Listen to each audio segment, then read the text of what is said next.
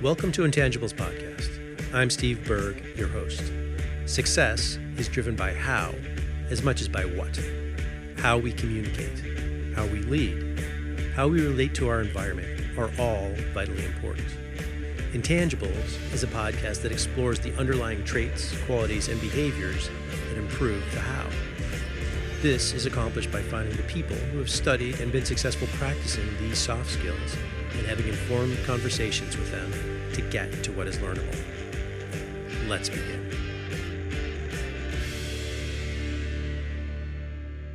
Muhammad Ali said, "The fight is won or lost far away from the witnesses, behind the lines, in the gym, and out there on the road, long before I dance under those lights." One could see this as a quote about hard work or preparation or self-reliance. When I think about this quote in the context of entrepreneurship, it reminds me that there's no such thing as an overnight success. Very, very few people show up fully gifted and ready for greatness. They have molded themselves through hard work and tough-mindedness into what they need to be to achieve greatness. There's a fable out there called Chop Wood, Carry Water about this very idea, and many others about performance, written by Joshua Medcalf. Mr. Medcalf is a pretty thoughtful, self-aware guy.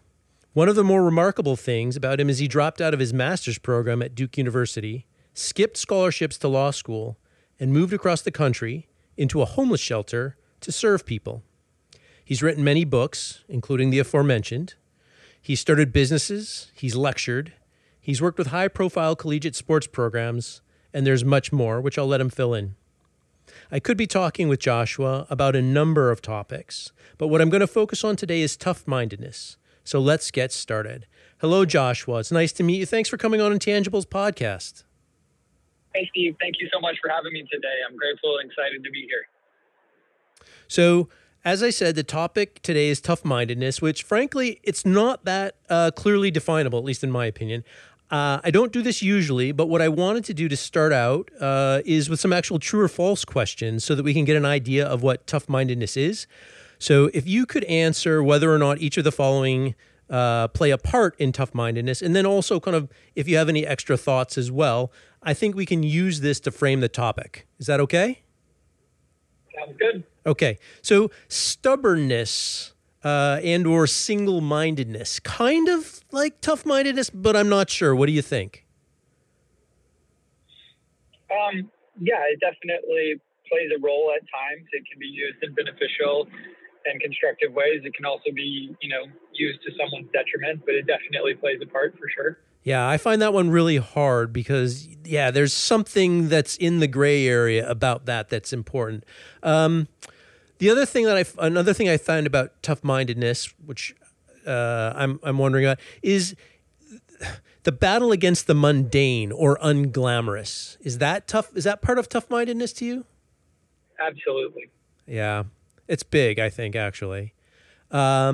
Determination, whether it be grit or willpower, I'm going with an absolute yes. Yes. Cool. I think people don't think about this one, but resilience? Yes. Okay, we're getting down the line quick. I also think of tough-mindedness as a long view on what it means to achieve. Would you agree? That one, I think, can get kind of murky. I think you'd need to, kind of hash that out a little bit more. But, all right. I mean, it definitely has aspects in there that could apply. Okay. And then finally, tough-mindedness is kind of the ability to endure repetition. Yes, along with many other things. All right. So those are kind of the high-level definition to me, and in particular the stubbornness and single-mindedness was where I was stumbling a little bit. Are there any other important embodiments of tough-mindedness to you that we should include in that list? Yeah, so I don't know that I've ever thought about it with those specific words that you're using of tough-mindedness. Yes. I believe very strongly and have written about quite a bit of linguistic intentionality. And so I think that, the specific words matter. And things like that. And so the way that we have kind of on a, similar words, not the exact same thing, but the way we define true mental toughness is having a great attitude, giving your very, very best, treating people really, really well, having unconditional gratitude, regardless of your circumstances. And so that's how we have defined, true mental toughness, which it sounds like, that's kind of, where you're going a little bit with tough-mindedness. I don't think they're the exact same thing, but that's what we've spent a lot of time writing, researching, and experimenting with, both personally, professionally, and with the people that we have the opportunity to work with. Yeah. Well, there's definitely a Venn curve between mental toughness and tough-mindedness. I think, as we go forward, whatever of the two that you want to talk about, certainly feel free. Don't feel confined by my word choice. One thing I noticed is that to many folks, this notion of mental toughness, for to use your parlance, seems like an inner force, and many people, I think, believe that you either have it or you don't. There's a long time ago, I trained at Gleason's Boxing Gym in Brooklyn. And my trainer, a guy by the name of Roosevelt Farrell, he had two fighters that he trained at the same time. And he'd put them side by side, and he'd make them do sit-ups until they were just completely gassed. And then, of course, Rosie would say, okay, it's the 10th round. I need one more sit-up. And somehow, one of those guys would always be able to find it in him to do one more sit-up. And sometimes maybe even one more after that. But the other guy never could. So here's the question. In that moment, some people summon up this force of will where others don't. Is tough-mindedness or mental toughness, is that learned, or is that just innate? I definitely don't think that it's just innate. I don't think that there's almost anything in life that is just purely innate. I think that it's a combination of our DNA. I think it's a combination of our environment, and then I think it's a combination of the choices that we make that then tend to become our habits. Because I also think that it's contextual.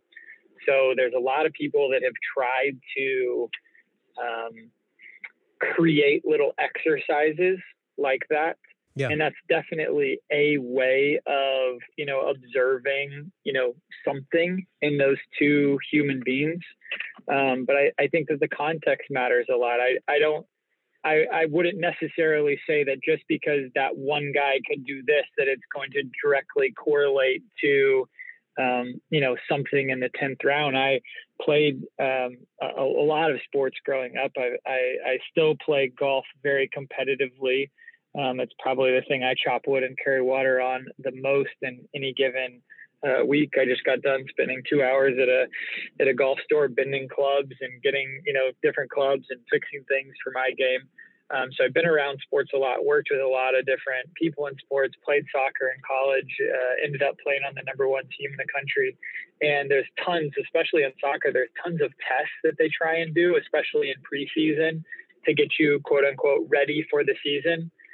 And the funny thing is, I've known tons of people that test really well on tests that are supposed to determine a lot of, who is the tough-minded, person, or who has more mental toughness. And what I can tell you flat out is that there's not always a direct correlation to the person that tests the best and the person that actually on the field is going to be able to play 90 minutes or going to be able to play 110 minutes if the game goes to overtime.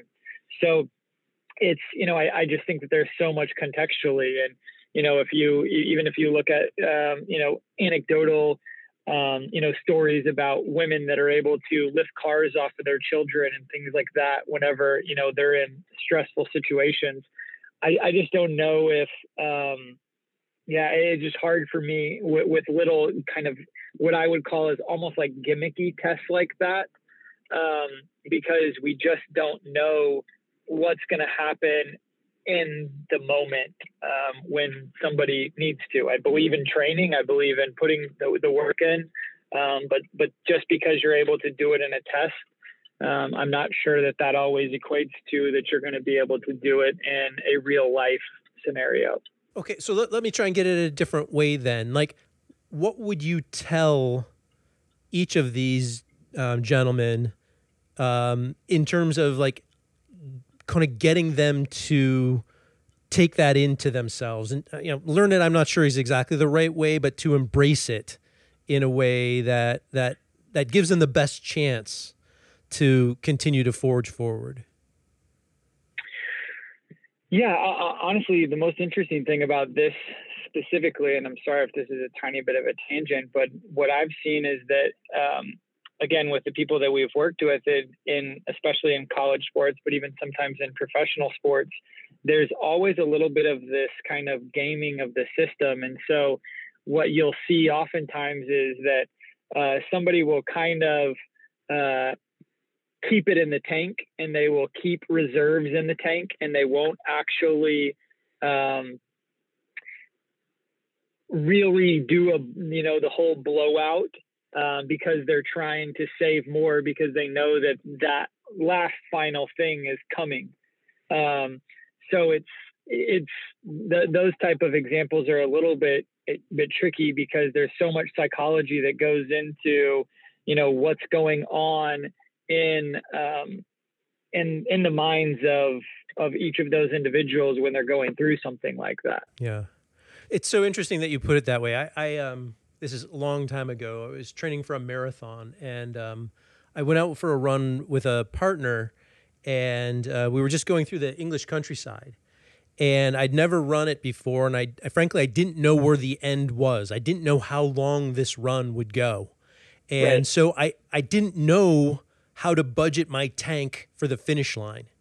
And Right. The net result of it was that was the best training run that I had leading up, was this idea where I couldn't make the calculation about what the end would be. And that made a big difference. So it's interesting that you would frame it that way.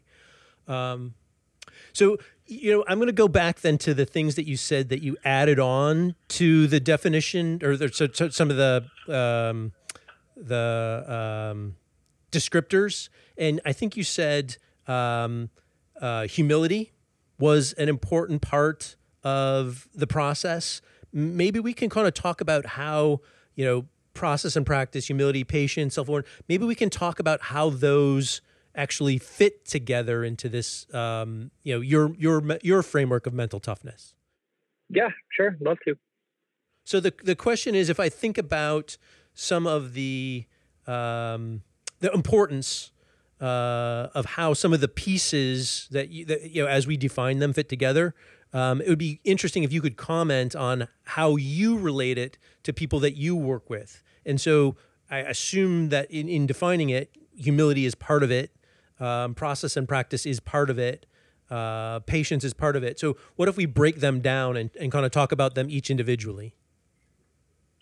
Yeah, so patience for sure, without a doubt, is one of the biggest factors. It's one of the biggest challenges, I think, especially in this specific time and place and era that we're living through, where our brains are being conditioned with everything being more instant. We need it, this second. We need to, be able to have everything at our fingertips. We need it all right now. We need instant delivery. We just have our brains are being so conditioned to instant gratification that it's very, very challenging when it comes to pursuing, these long-term objectives or ideals or mastery that takes so much time, so much patience, so much dedication.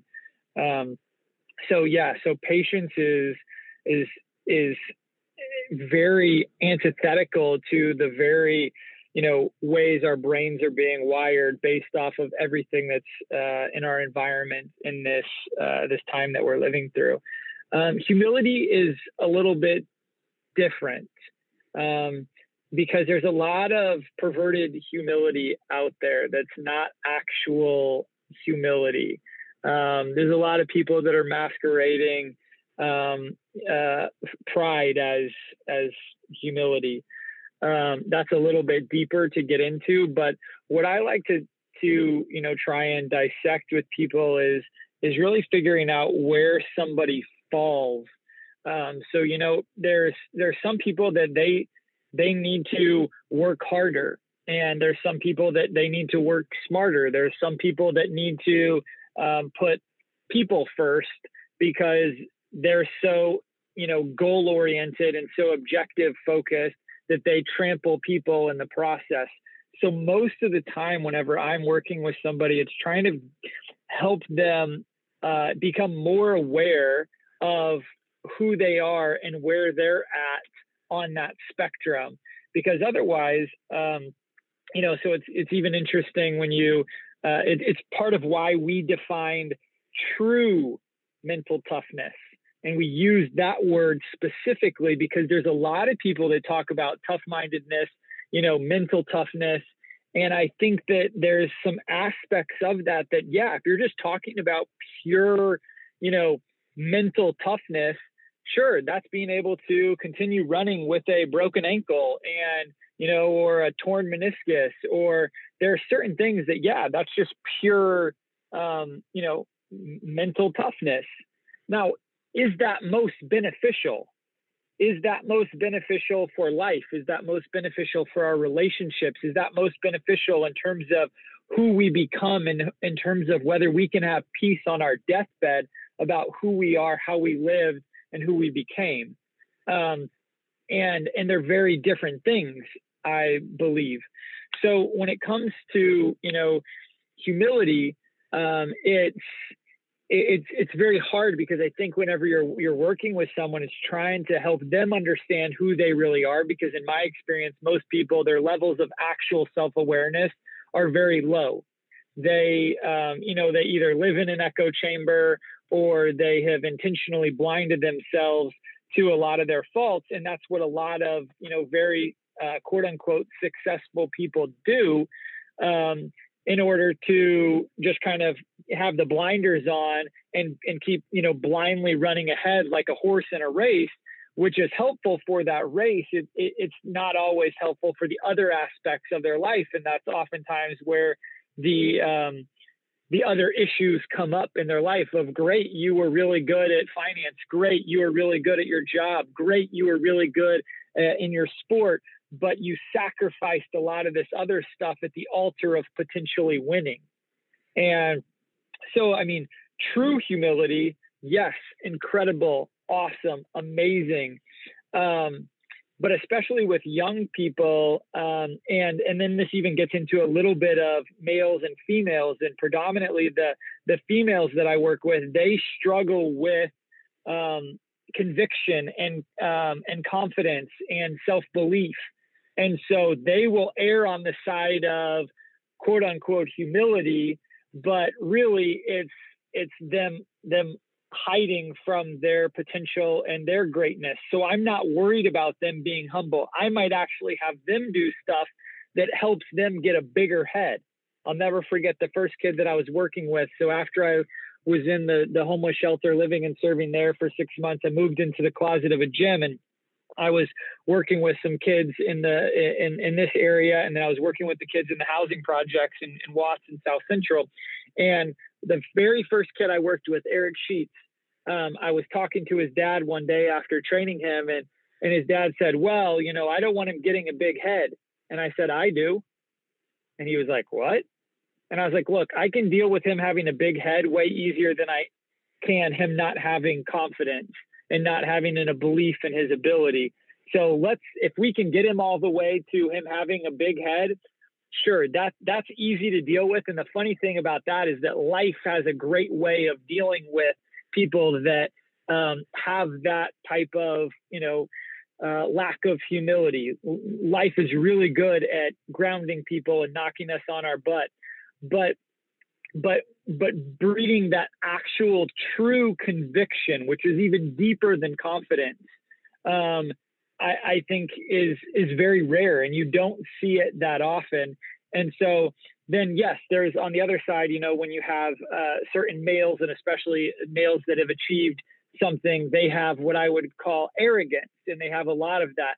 But really, again, that's that pride and weird stuff that's kind of underneath. What you're really trying to get to is we're trying to get people to be able to, yes, operate with true humility, of, you respect all your opponents, but you fear none.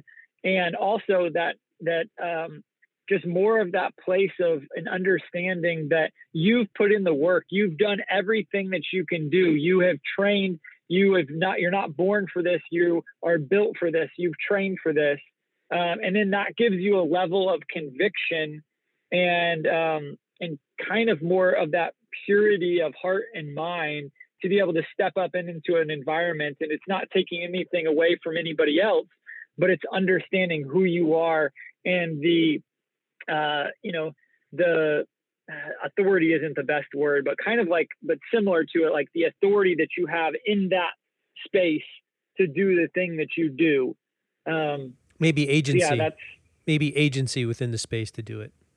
But you're right. I mean, it's so clear when I see false humility or false preparation, and it's also clear that it is not one size fits all. And I think you're touching on, really important things about how they fit together. I was going to go on to practice, but I think I'm going to incorporate that into a discussion of mastery, if you don't mind. So when I think about mastery or becoming a master, it also seems to me to come from inner desire.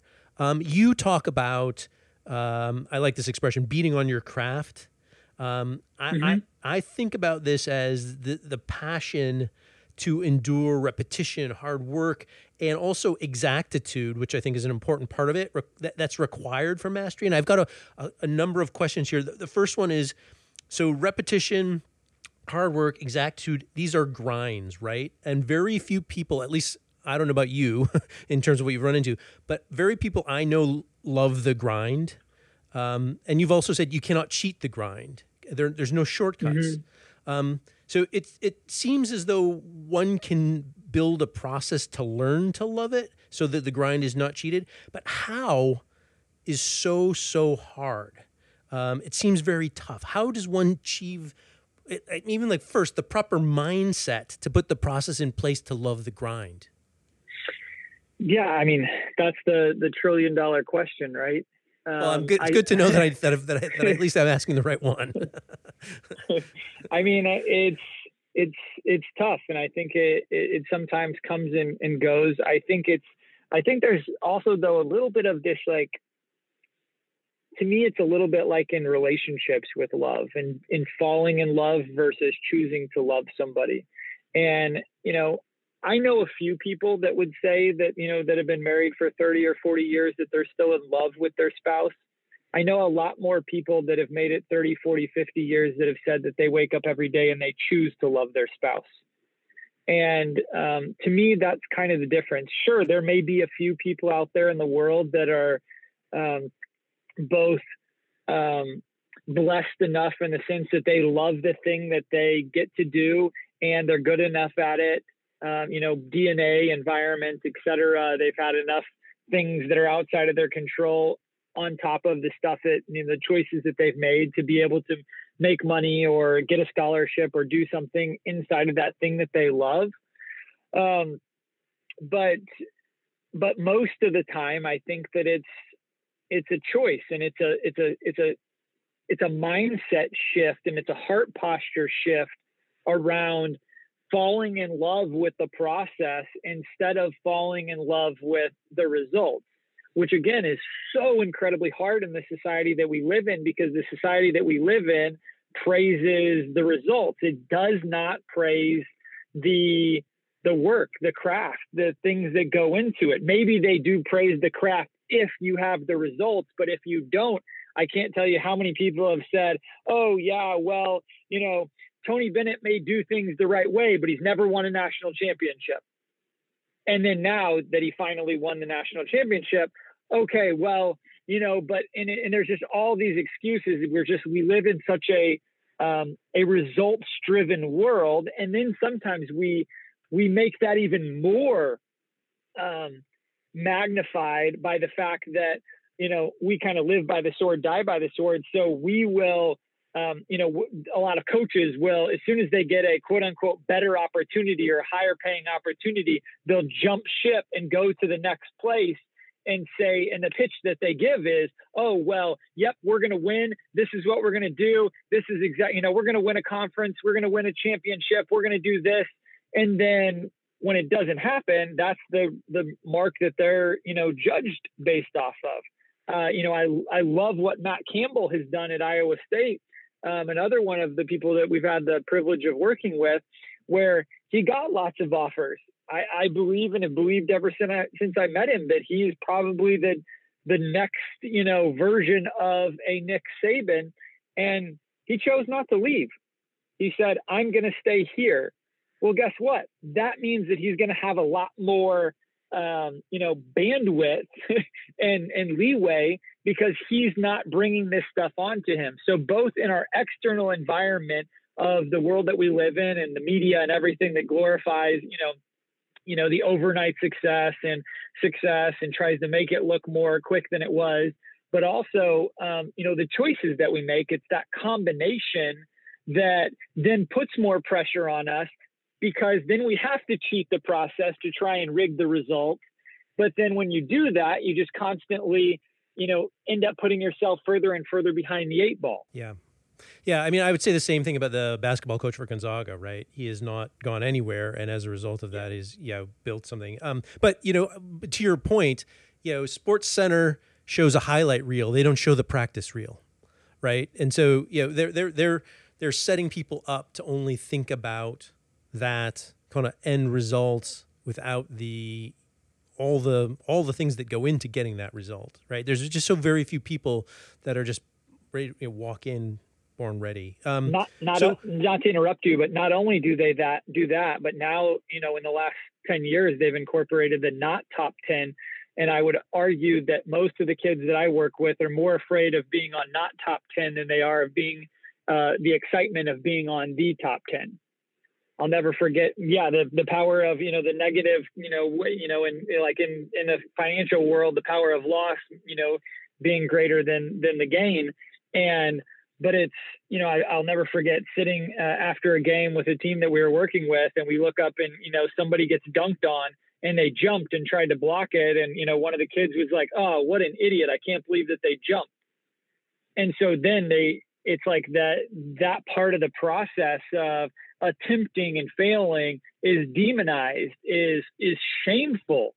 And shame, is one of the most powerful, forces in human behavior, and the negative impacts that are around that. Yeah. God forbid your face should be on the poster of so-and-so dunking the ball, right? Exactly.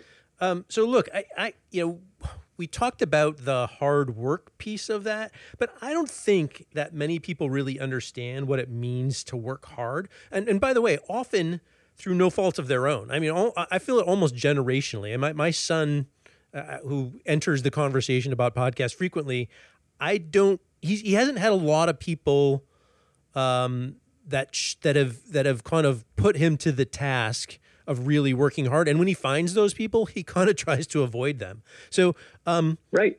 So part one of the question is, in your experience, what does it mean to really work hard? What does someone need to be willing to do? Well, it's interesting. I mean, it depends, I think, on what the thing is that they're, trying to do, because I think that there's a lot of work hard porn out there. That's not helpful as well. So it's not just working hard.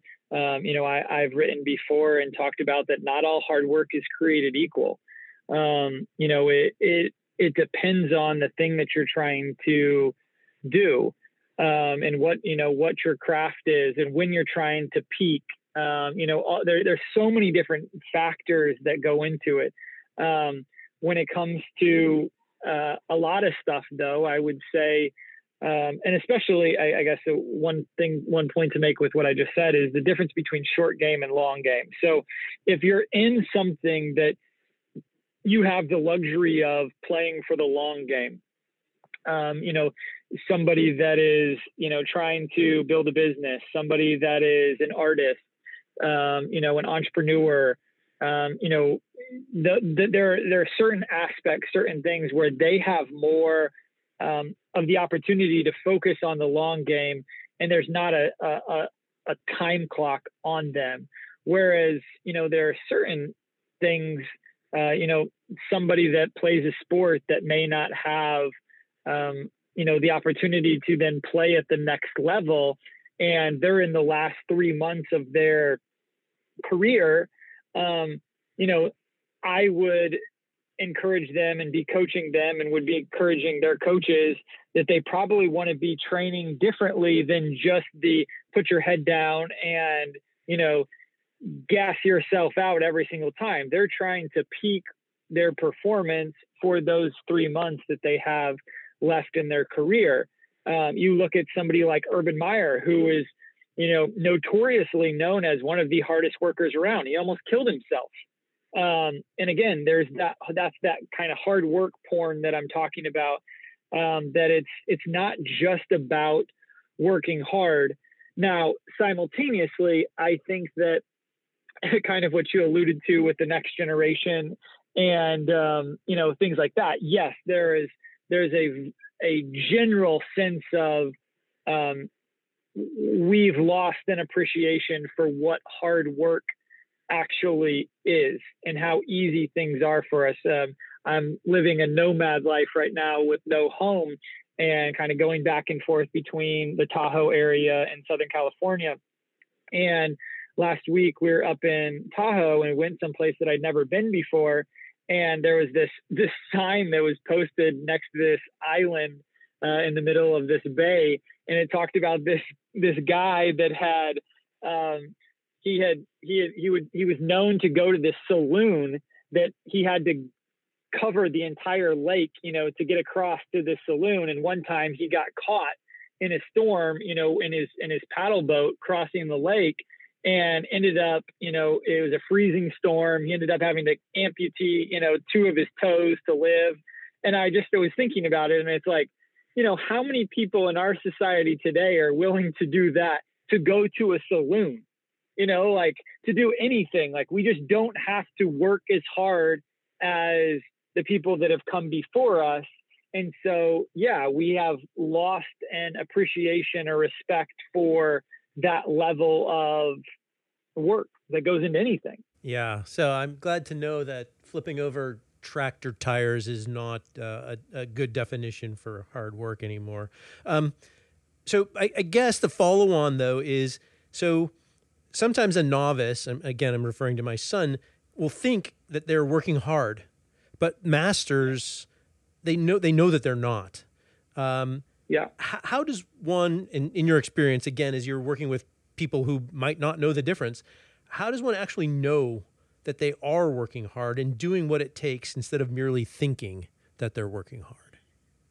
Well, that's where outside coaching becomes so paramount, because it doesn't matter how great somebody is at something, maybe minus some artists, maybe minus some entrepreneurs. But if you look at people at the highest level of their craft, especially in sports it's easier, and it's harder because it's more of a zero-sum game. In business, the top 50 are all doing great, and they have their own metrics that they get to use to judge themselves. And Forbes may say, oh, they're all up here. Well, if you're just in the top 50 in your sport, that doesn't, do very good for you. You're not going to get very far. So if you look at them, they're a pretty good model in terms of all of them have coaches.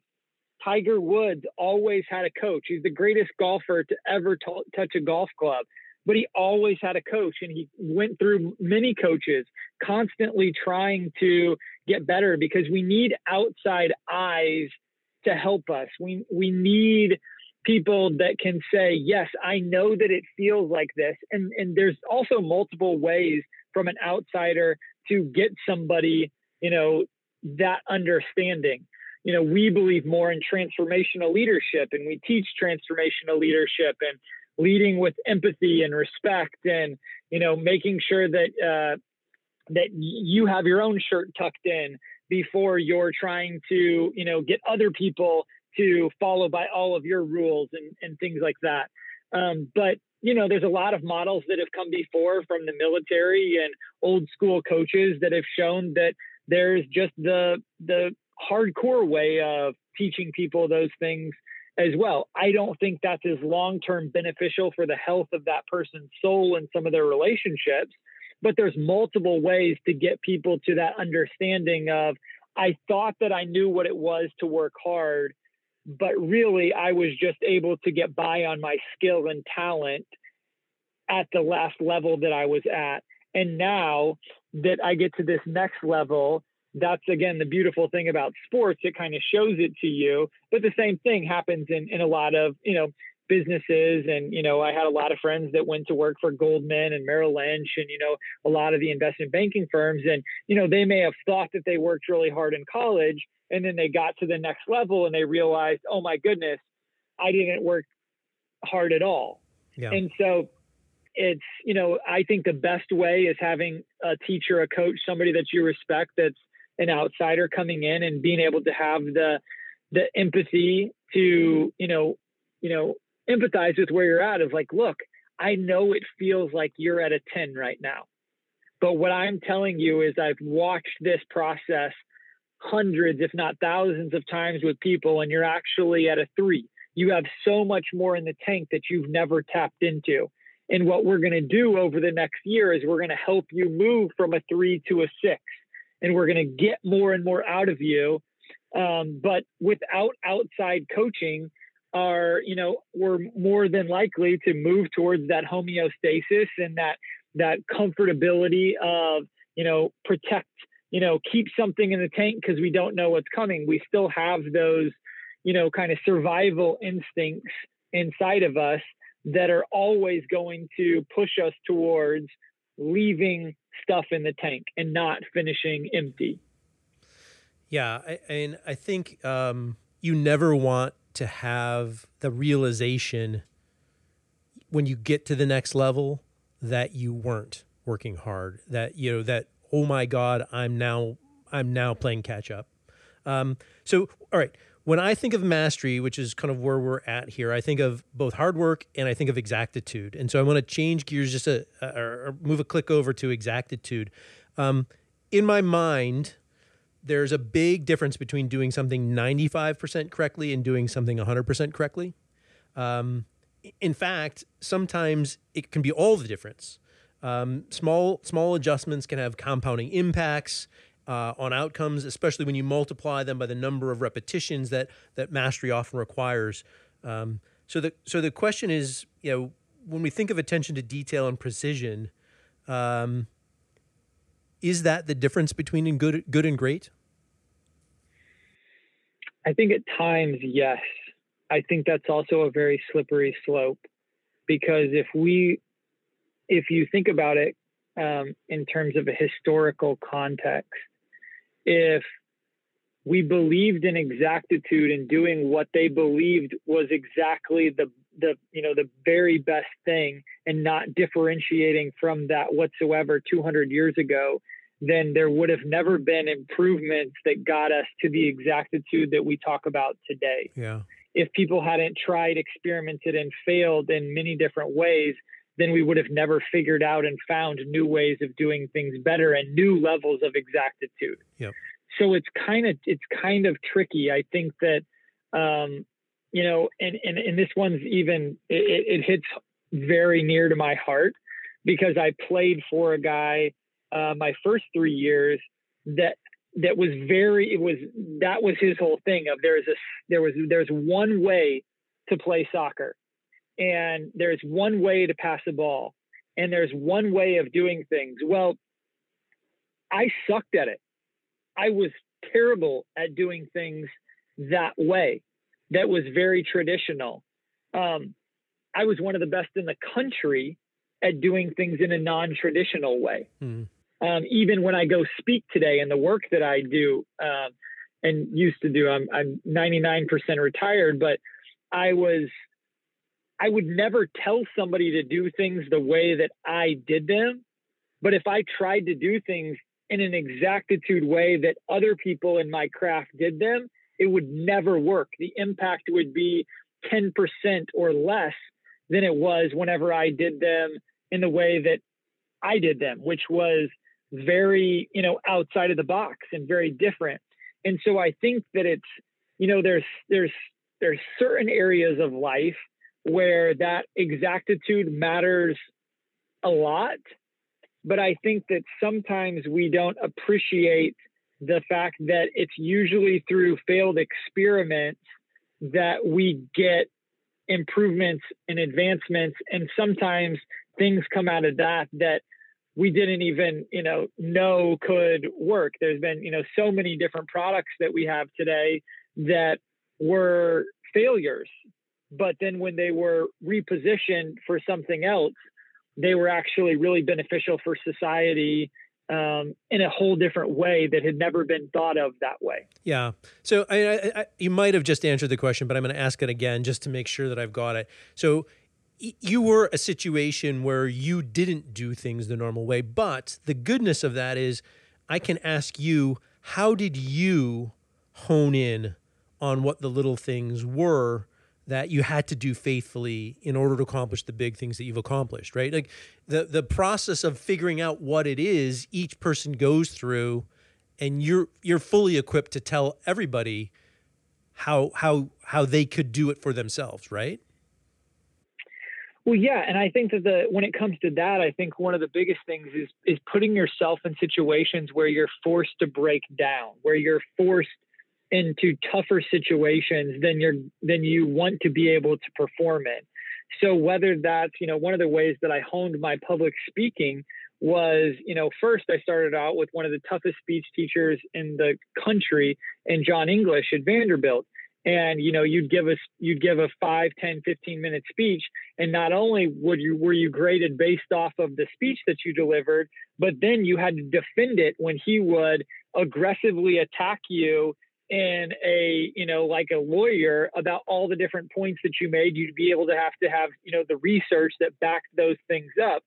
But then I started going in and I started speaking in some of the toughest places around, from the projects to, really impoverished schools to, in situations whenever the speaker would stop working or the lights would go out in a 700 seat auditorium, and I got people all the way at the back and the auditorium's only half full, and I don't quit. I continue on. And there's just so many different ways that what we try and do and try and create and encourage the people that we get to work with is, how do you make your training faster, harder, and more challenging than the actual environment that you're going to compete in or perform in, so that things slow down for you when you're in that moment, instead of knowing, we all know that when we get into those moments, things speed up, things get faster, they get harder. So why not try and create a tougher environment in your everyday life so that whenever you get to that performance, it feels easy instead of the opposite? And that doesn't matter how you necessarily do it. Now, again, this is the hard part of, if you do something that does have a coach, well, then you have to submit to their authority. If you have a boss, then you have to submit to their authority. If you're an assistant coach, you have to submit to their authority. And so what I always tell people is either submit or quit and do it on your own. And that's the hard part that I wish, going backwards, that I had somebody that kind of helped harness some of my energy into stuff like that, of like, look, your stubborn energy is great. We just need to get it moving in a beneficial and constructive way instead of fighting the authority figure. If you don't want to do it this way, then transfer. If you don't want to do it this way, then quit. There's options that you have, but you've got to submit to the authority and the system that you're underneath. But otherwise, I think it's, if you're in an area where you're able to experiment and do those things, or you're under an authority that allows you that freedom, then it's honing that and trying to do it to the best of your ability, and or tweaking, figuring out, experimenting with new ways. But, you look at the PGA Tour right now, and Bryson DeChambeau is completely making everybody rethink, their golf game. He's and golf is such an exactitude game. And yet he's making people today. I just went and got a driver that's 5 inches longer than the normal driver that I play with to experiment with. Because I'm like, you know what? Maybe, this could help my game. I don't know. I'm used to playing with the driver that's 2.5 inches shorter, but maybe if I play with one that's 3.5 inches longer, it could do something else. Without Bryson DeChambeau doing that and being willing to, have people think that he's crazy and that he's an idiot and he's going to fail, we wouldn't have gotten there. So it's just, in my opinion, it's being willing to put that time in and beat on your craft and do things your way, and then showing up and seeing, okay, did this work? Did it not? All right, let's adjust. Or I believe in this. Let's keep going. One, it's a great answer, but two, it's also a really good transition answer. And that, I want to move into talking a little bit about hard, right? Everyone is going to experience hard in their lives. It's not a choice, right? The choice is there's some ability to influence when things that are hard will happen. Some. One can do the work in the dark when no one's watching. Mm-hmm. One can put in the sweat today, and one can learn to handle pressure, as you talked about it, in ways that make hard way less hard when the bright light, according, as I mentioned in the Ali quote, is on and everyone's watching, right? And so since this is a conversation about tough-mindedness or mental toughness, and folks will sometimes quit when things get hard, can you talk about how you respond to, cope with, even embrace things that are hard so that you don't quit? Yeah. Again, I just think it's that choice. It's becoming more aware, I think, for most people of that hard is not a choice. You're going to experience hard. Where do you want to experience it? And so the more intentional you are about experiencing hard in controlled environments that you are controlling, then the easier it's going to be in the non-controlled environments. The more that you're intentional about, creating those environments, intentionally moving into those environments, then the greater the control over, where you're going to experience the hard actually is. But if you just kind of go through life and you want to let your circumstances dictate when the hard is going to be there, there's going to be a lot less control over that. There's hard is inevitable, pain is inevitable, but where you experience those things has a great deal to do with, are you intentionally seeking them out? Are you intentionally putting them in your environment?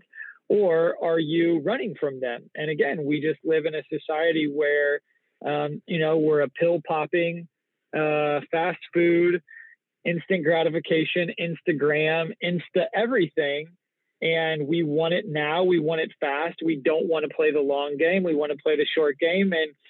And so then we're going to experience hard in different places and at different times that we probably don't have control over, the same way that we would if we were intentional about, creating those type of environments on a day-to-day, moment-to-moment basis. And believing that anything that happens to me is in my best interest and an opportunity for me to learn and grow. Yeah. All right. Well, look, then let's make that the end. Joshua, thank you very much. I think this is an important conversation for Intangibles podcast, and it is, in my mind, essential to success. So I appreciate your thoughts and guidance here. Well, thank you so much for giving me the platform and time and opportunity to come on and do my best to share in other strugglers, things that I've learned along the way. Appreciate it. This has been Intangibles. You can find this podcast on iTunes, Google Play, SoundCloud, and many other podcast platforms. You can also find it at its home on the web, which is www.intangiblespodcast.com. I'm Steve Berg. Thank you. Keep an eye out for the next episode.